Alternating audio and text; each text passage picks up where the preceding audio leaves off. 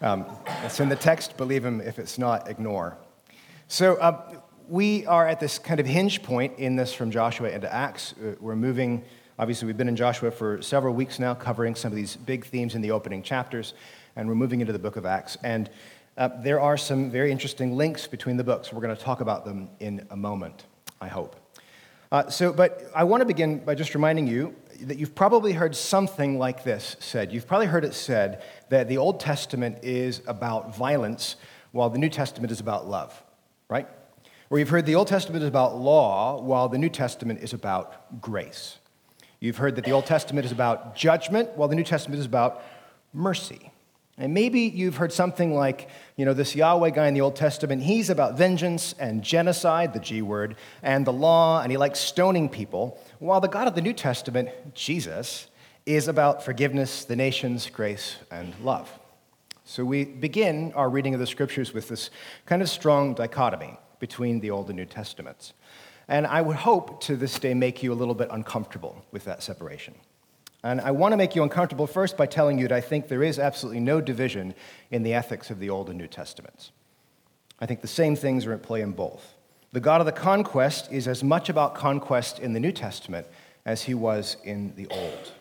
The God of judgment is as much about judgment in the New as he was in the Old, and I want to tell you that I think these divisions are false. We're not the first group to struggle with this division. There's this guy in the early church named Marcion, and he didn't really like the Jewishness of the church. And so he read his Bible, and he saw all these things he didn't like, and he blamed all the stuff he didn't like on Jehovah Yahweh.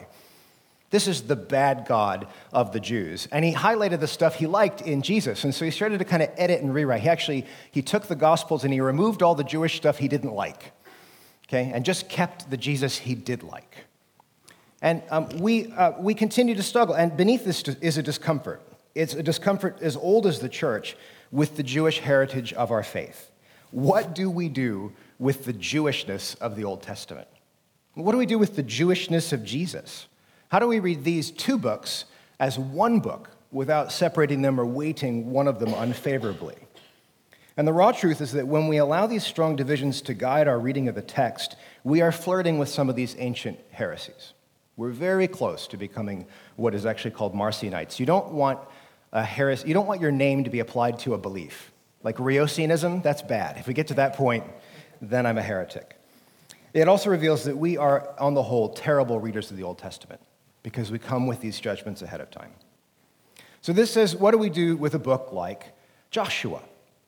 How do we read this? How do we appropriate this? How does this become a book for the church? Now, on my read, and as we've talked about this a little bit, there are four major themes that have come out of the Joshua text so far. There's the inheritance of the land. Not general inheritance, but a specific inheritance of a 90-mile strip of land from a city called Dan to a city called Beersheba on the Mediterranean coast. That land, that plot. There's calls for obedience to the law. Like radical obedience. They get re-circumcised. Re-circumcised, okay? They're really serious about this stuff. There's a necessity for absolute purity. People get killed for not following the law. They get killed, they get stoned by the community for these things. And there is a narrative of conquest and warfare. They're supposed to wipe out the nations who are in front of them. They do a bad job of it, but that's what they're supposed to do. Now, these don't look a lot like New Testament values, do they? We really don't care about land. Where we shouldn't be caring about land. We kind of forgive the impurities, and obedience we're kind of okay on. We don't really worry about the law, do we? And we don't kill our enemies. I hope we're not, just to be clear, we're not supposed to kill our enemies. We don't do this. So how do we make sense of a book like Joshua? Well, the good news is that I don't think we are responsible to solve this puzzle. I think someone has actually tried to solve this for us ahead of time, and that someone was Luke, who wrote for us both the Gospel of Luke and the book of Acts. So who is Luke? Well, we don't know a ton, but we know this much. We know, first of all, that he was an author. That in itself is kind of special. Luke knew how to write. And we get the sense from reading not only Acts 1, but Luke 1, that he was going around the early church, interviewing people. Like, okay, so you knew Mary, what was this like? And he's talking to people, and he's getting stories, and he's writing things down so that you can have confidence in what he's writing to believe. So we know that Luke is this patient guy. We find out that he is a physician. Now, I don't know quite what physician meant in the year 50 AD. I'm not sure what that meant. But it probably meant, at the minimum, that he cared about people's bodies, that he was attentive to what was going on, and that he had a degree of intelligence to do these things, we hope. He also, most importantly for our purposes, not most importantly, sorry, he was also, this is great, he was Paul's traveling companion. Let's look at Acts 16, verses 10 and 11 for a second. And when Paul had seen the vision, immediately he sought to go to Macedonia, concluding that God had called us to preach the gospel to them. So setting sail from Troas, we made a direct voyage to Samothrace. It's a great moment. You shift from he did this, he did that, to we did this. And you realize that Luke, who's writing the text, is in the boat. And everything that follows, he's an eyewitness to this stuff. It's pretty cool. And so Luke saw these things happen. He was one of Paul's traveling companions. But as I was saying, most important for our purposes today, Luke was a Gentile. That is, he was not a Jew. Now, this is fascinating. Luke is remarkable in that he is the first Gentile who writes about the Jesus story and who wrestles firsthand with the Jewishness of the faith that we have inherited. So let's think about this more. What does it mean for Luke to be not a Jew?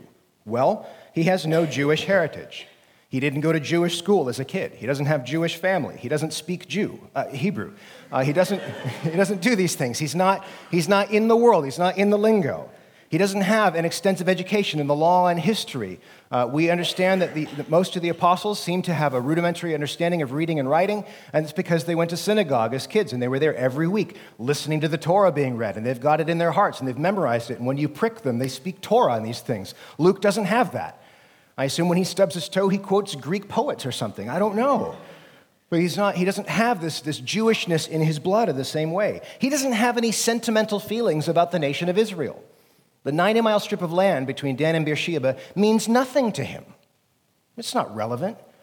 If I found on the news today that Chicago had been blown off the map, I would have deep sadness because that's near where I grew up. But most of you who are not from Chicago would be like, oh, that's interesting. I didn't know Chicago existed. Right? You've never been there. It doesn't have any sentiment for you. Luke doesn't have that sentimental attraction to the land of Israel. And so what's remarkable is that I think this. Luke is reading the book of Joshua as a non-Jew, and he sees in Joshua's story connective tissue that links it to the Jesus story. Luke sees in Joshua's story of conquest and inheritance and obedience and purity direct links to what's happening in the church. And so when he tells the story of the church, he tells it as the conquest narrative of the people of God. That's what I think's going on. And so I want to bring to light a few of those links. In fact, I'm going to bring to light 6 of them. And here's the good news. If you phase out or you lose one, it's all right. We're going to put a chart up at the end. And you can say, oh, that's handy. But I won't put the chart up now because that's no fun, because then I don't get to unveil it. All right, good. And don't get too excited. It's a boring chart. All right. So let's talk about 6 features of Luke's theology for Joshua into Acts. Well, the opening of the book of Joshua is the death of Moses. This is a significant event for the Israelites. He's been their leader through 40 years in the wilderness. Remember, there's this story of him. He's holding his staff in the air, and they win battles. And he's the one who led them across the Red Sea, and he strikes the rock, and water comes out. He's been a mighty sign prophet who has led Israel all these years, and he dies before they get to inherit the promised land. So there's a gap in leadership. The first thing happens in Joshua is that leadership, 2 things happen. Leadership passes from Moses to Joshua. There's a clear transition from one to the other. And then they commit to dedicating themselves to the teachings of Moses. This is the beginning of Joshua. We're going to do what the law says. We're going to get it right where our ancestors got it wrong. Now, in the background of this transition is actually a promise in the book of Deuteronomy, which features largely in Joshua, by the way. A promise in the book of Deuteronomy of a prophet to follow who is greater than Moses. Let's look at Deuteronomy 18, verses 15 through 19 briefly. Moses, supposedly writing this, says, "The Lord your God will raise up for you a prophet like me from among you, from your brothers. It is to him you shall listen, just as you desired of the Lord your God at Horeb on the day of the assembly, when you said, 'Let me not hear again the voice of the Lord my God, or see this great fire anymore, lest I die.' And the Lord said to me, 'They are right in what they have spoken. I will raise up for them a prophet like you from among their brothers, and I will put my words in his mouth, and he shall speak to them all that I command him. And whoever will not listen to my words that he shall speak in my name, I myself will require it of him.'" I think that's it. All right, so after Moses, there's a promise, a prophet to come, greater than Moses, doing bigger things than Moses. It becomes formative in kind of the Messiah narrative of the New Testament. Well, this is the beginning of Joshua. What's the first thing that happens in the book of Acts? Jesus ascends into heaven. Suddenly, our leader is absent and gone. He's done more signs than Moses. He's done greater signs.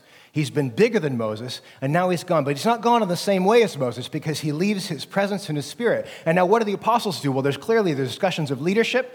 Who's in charge? Peter stands up among the brethren, it says, and they commit themselves to following the apostles' teaching in much the same way that the Israelites committed to following the Deuteronomistic law. We're going to do what the law says. The apostles say we're going to commit to the teachings of Jesus. This is a great passage. Acts 2:42 looks a lot like Joshua now. They devoted themselves to the apostles' teaching and to fellowship, to the breaking of bread and the prayers. The attitude of the church is we're going to commit to the teachings that have been left to us. So, what do I think is the significance for Luke of the death of Moses and the ascension of Jesus? The leadership of the church is both like and unlike the leadership of Israel in the Old Testament. Moses leaves books, Jesus leaves teachings. Moses leaves but does not return. Jesus leaves but leaves with power. In Jesus, we have found the promised prophet who is greater than Moses. And this is the opening setup for the book of Acts. So we go on. In the book of Joshua, Israel rededicates themselves as 12 tribes. And when they cross the Jordan River, they take 12 stones out of the river and set up this Ebenezer, this stone of remembrance near these things, so they can have this cairn that will remind them of God's faithfulness at that time. Now, in the background, there's some history. We must remember that Israel had left Palestine nearly 500 years before with the promise of inheriting the land they'd left. And so God calls Abraham and says, I'm going to give you this land. And he doesn't give it in his lifetime, and the promise passes to Isaac, his son, and the promise passes to Jacob, his son, and the promise passes to Jacob's 12 sons, and then they go down to Egypt where they're enslaved, and they're kept there for a long time. And this moment, when they're crossing the Jordan, is the final reward of their very, very long wait for this land. God promised it to them, they've been in wait for it, and they're waiting to inherit. Now, 40 years before they crossed the Jordan in the book of Joshua, the Israelites had arrived at the land and sent out 12 spies. I don't know if you remember the spy story, but they pick a leader from each of the tribes of Israel, they send the 12 in, and they go investigate the land. And they come back and they give a report, and they're like, man, the grapes are amazing, and the land looks fantastic, but the inhabitants are big people, and I think we're going to lose. So 2 of the 12 were faithful, Joshua, Caleb. Joshua, who's leading, and then Caleb, his buddy. Those 2 are faithful, and the other 10 are, they poison the wells for Israel. And now Israel quails, and they're afraid, and the reason they spend 40 years in the wilderness is because they don't trust God in that moment. So now we come back, and they bring up 12 stones again. And the number 12 is always significant, so, in these moments. So what do we see in the opening of the book of Acts after Jesus ascends?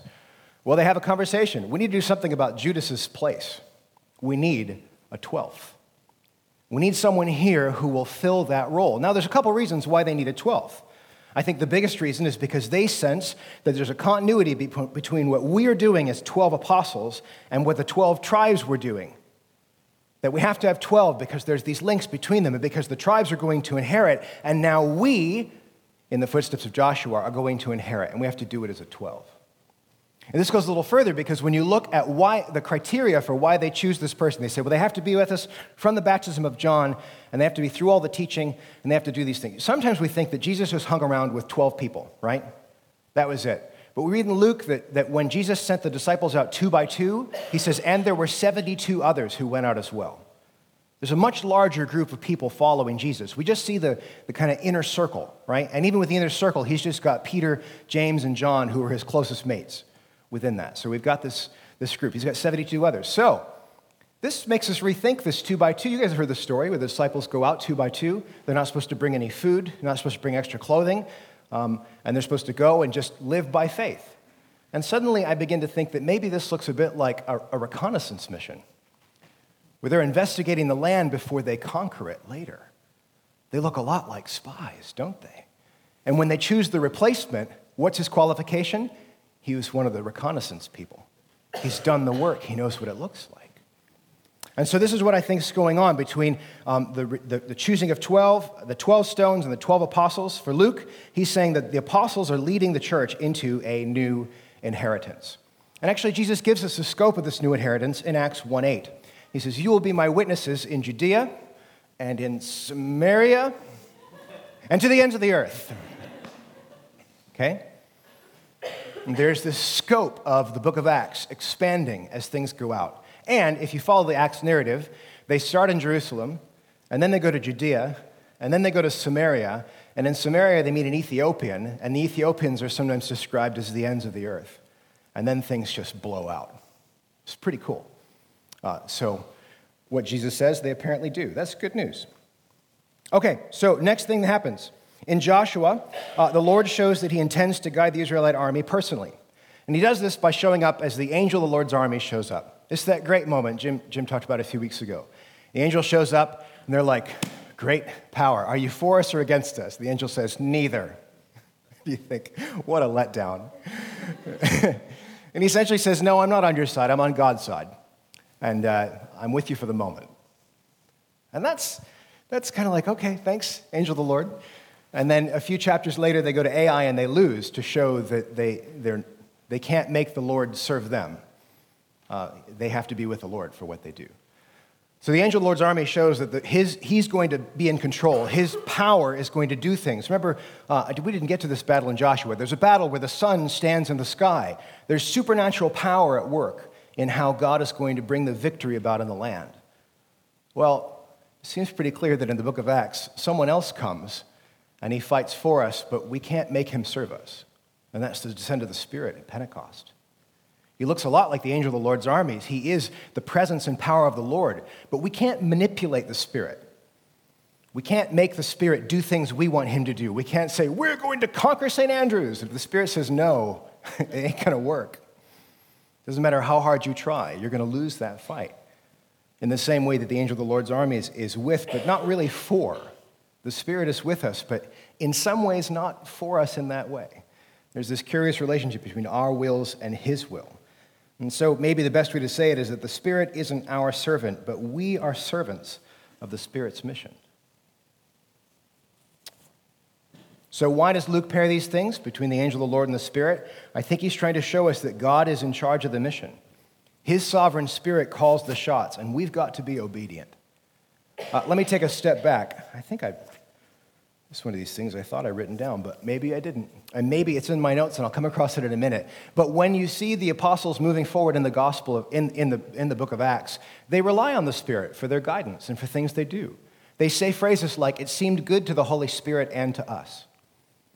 Not, it seemed good to us, and so we asked the Spirit's permission.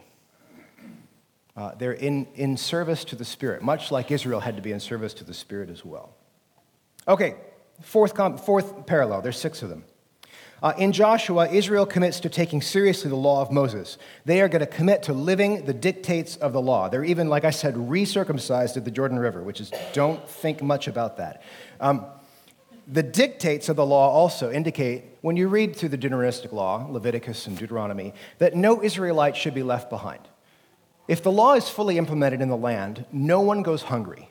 No one is in need. Everyone has access to food and property and a way forward. And that's essentially when they say that Torah is people-keeping.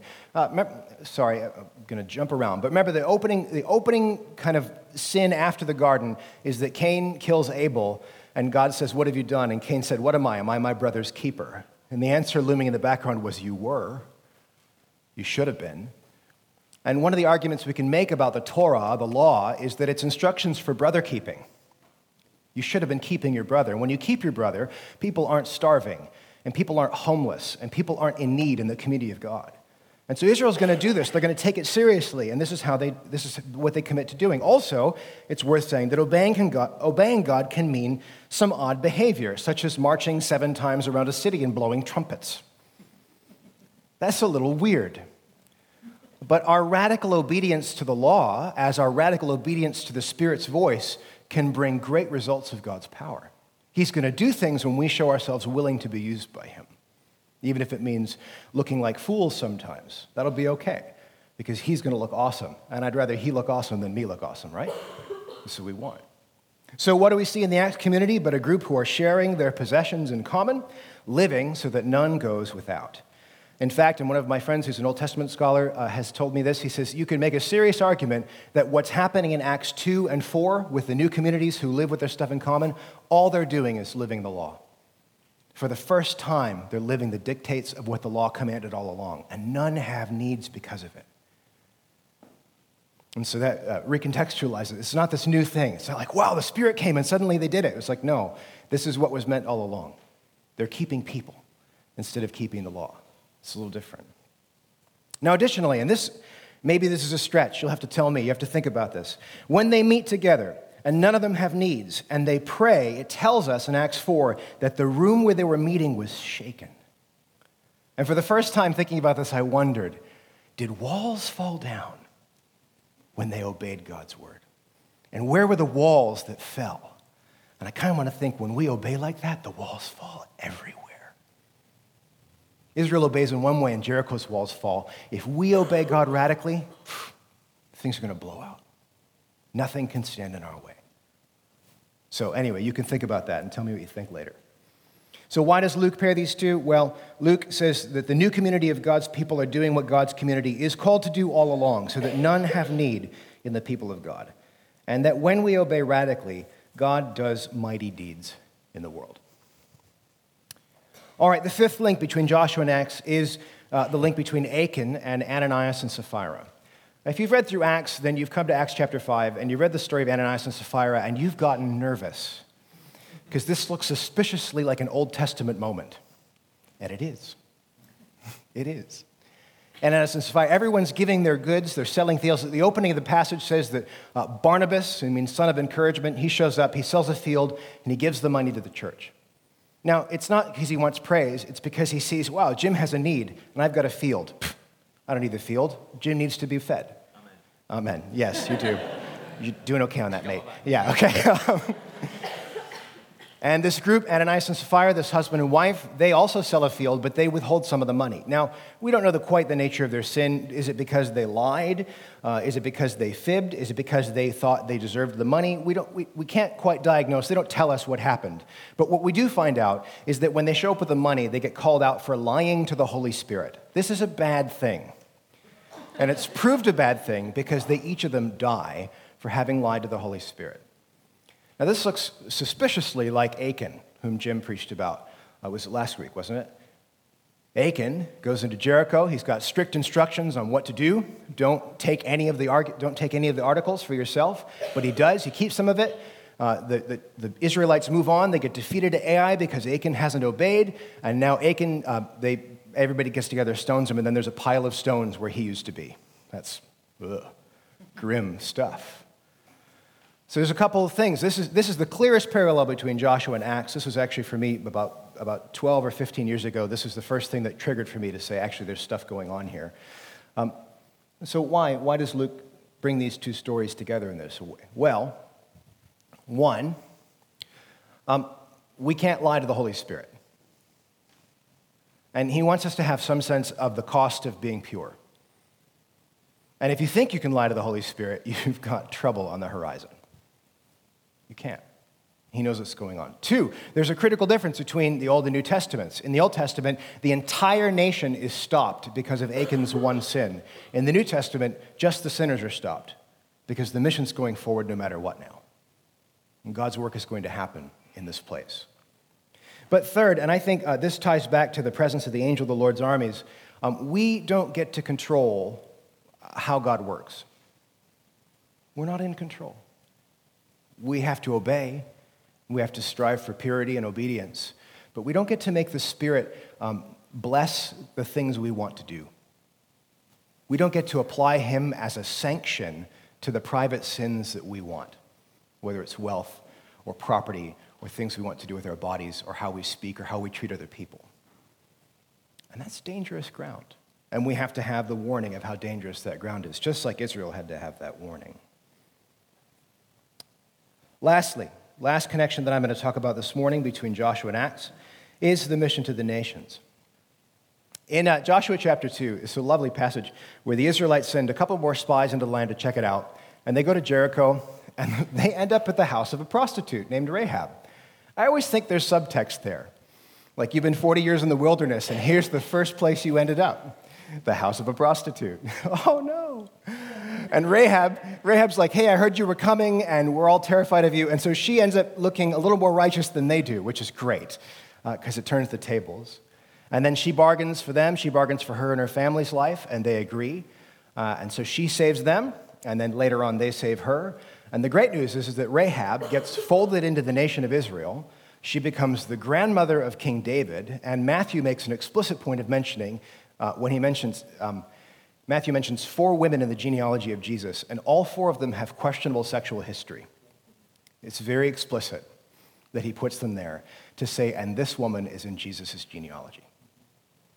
So, she's great. She's awesome. I like Rahab a lot. Now, what happens in Acts is that Peter meets this guy named Cornelius. And Jews going into the houses of non-Jews is always sketchy business. And so Peter's sitting here. It says one day in Acts 10 that he's hungry. And while he's hungry, he has this vision. So the vision is of a sheet lowering down. It's got all sorts of animals in it. And it's got clean and unclean animals. And Peter hears a voice that says, Peter, kill and eat. And Peter says, Lord, I've never eaten anything unclean. I don't break the law. I don't do these things. And the vision happens 3 times. And then Cornelius knocks on the door. And the pieces fall into place for Peter. Oh, I'm not supposed to consider the nations unclean, because God's mission has been blown out. And so Peter goes to Cornelius' house, and Cornelius comes to faith, and he becomes part of the kingdom people.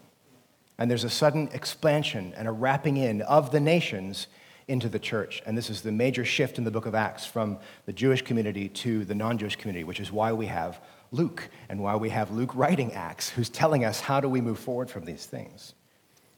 And this tells me, the stories of Rahab and Cornelius, that God's mission is and always has been a global mission. It's global. There are probably more parallels, but I'm going to stop there today. Let's put my chart up, my unexciting chart. No, that's not my chart. That's good. That's good. I'm sorry, I gave it to him in the last minute before we started, so it's my fault that we're...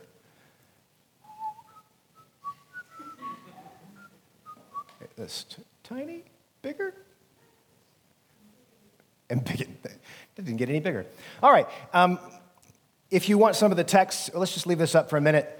We've got Joshua in Acts. We have the death of Moses, Joshua 1, the ascension of Jesus in Acts 1, the rededication of Israel in Joshua 3 and 4, the replacing of Judas, which matches this in Acts 1, the angel of the Lord's armies in Joshua 5, the Holy Spirit in Acts 2.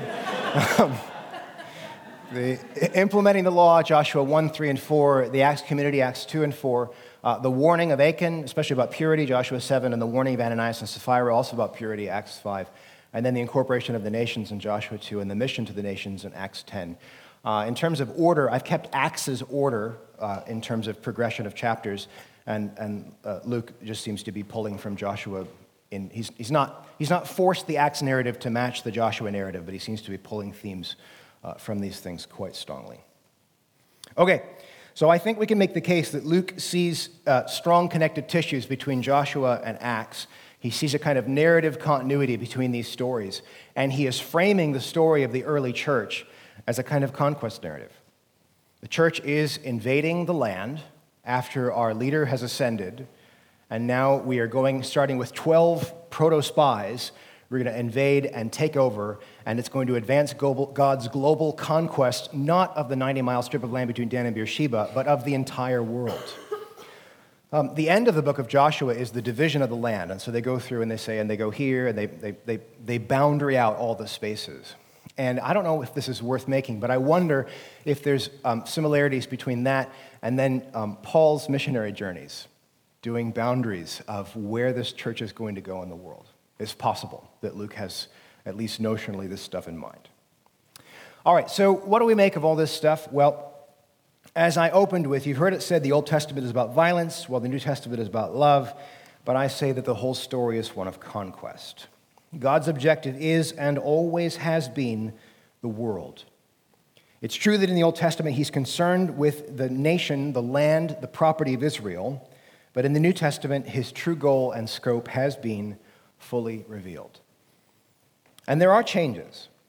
In the kingdom of God, our weapons are not military, but mercy.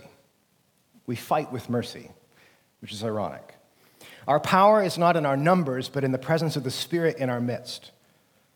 That's not really news. That's what was true in the Old Testament, too. God makes that clear abundantly. It's his Spirit and his power, but we we have access in a fresh way to that power. Our weapons are not for the moment swords, but praise and worship. It's our praises where we attack the spiritual powers in advance.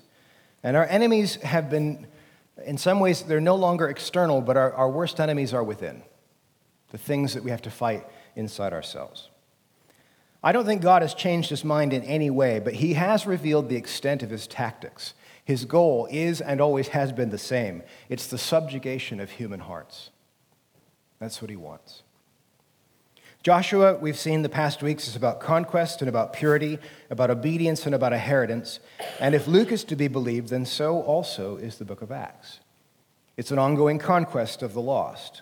It is a radical demand for purity. It is a new call to obedience, and it is the promise of a life-giving and eternal inheritance, the inheritance of God's people together.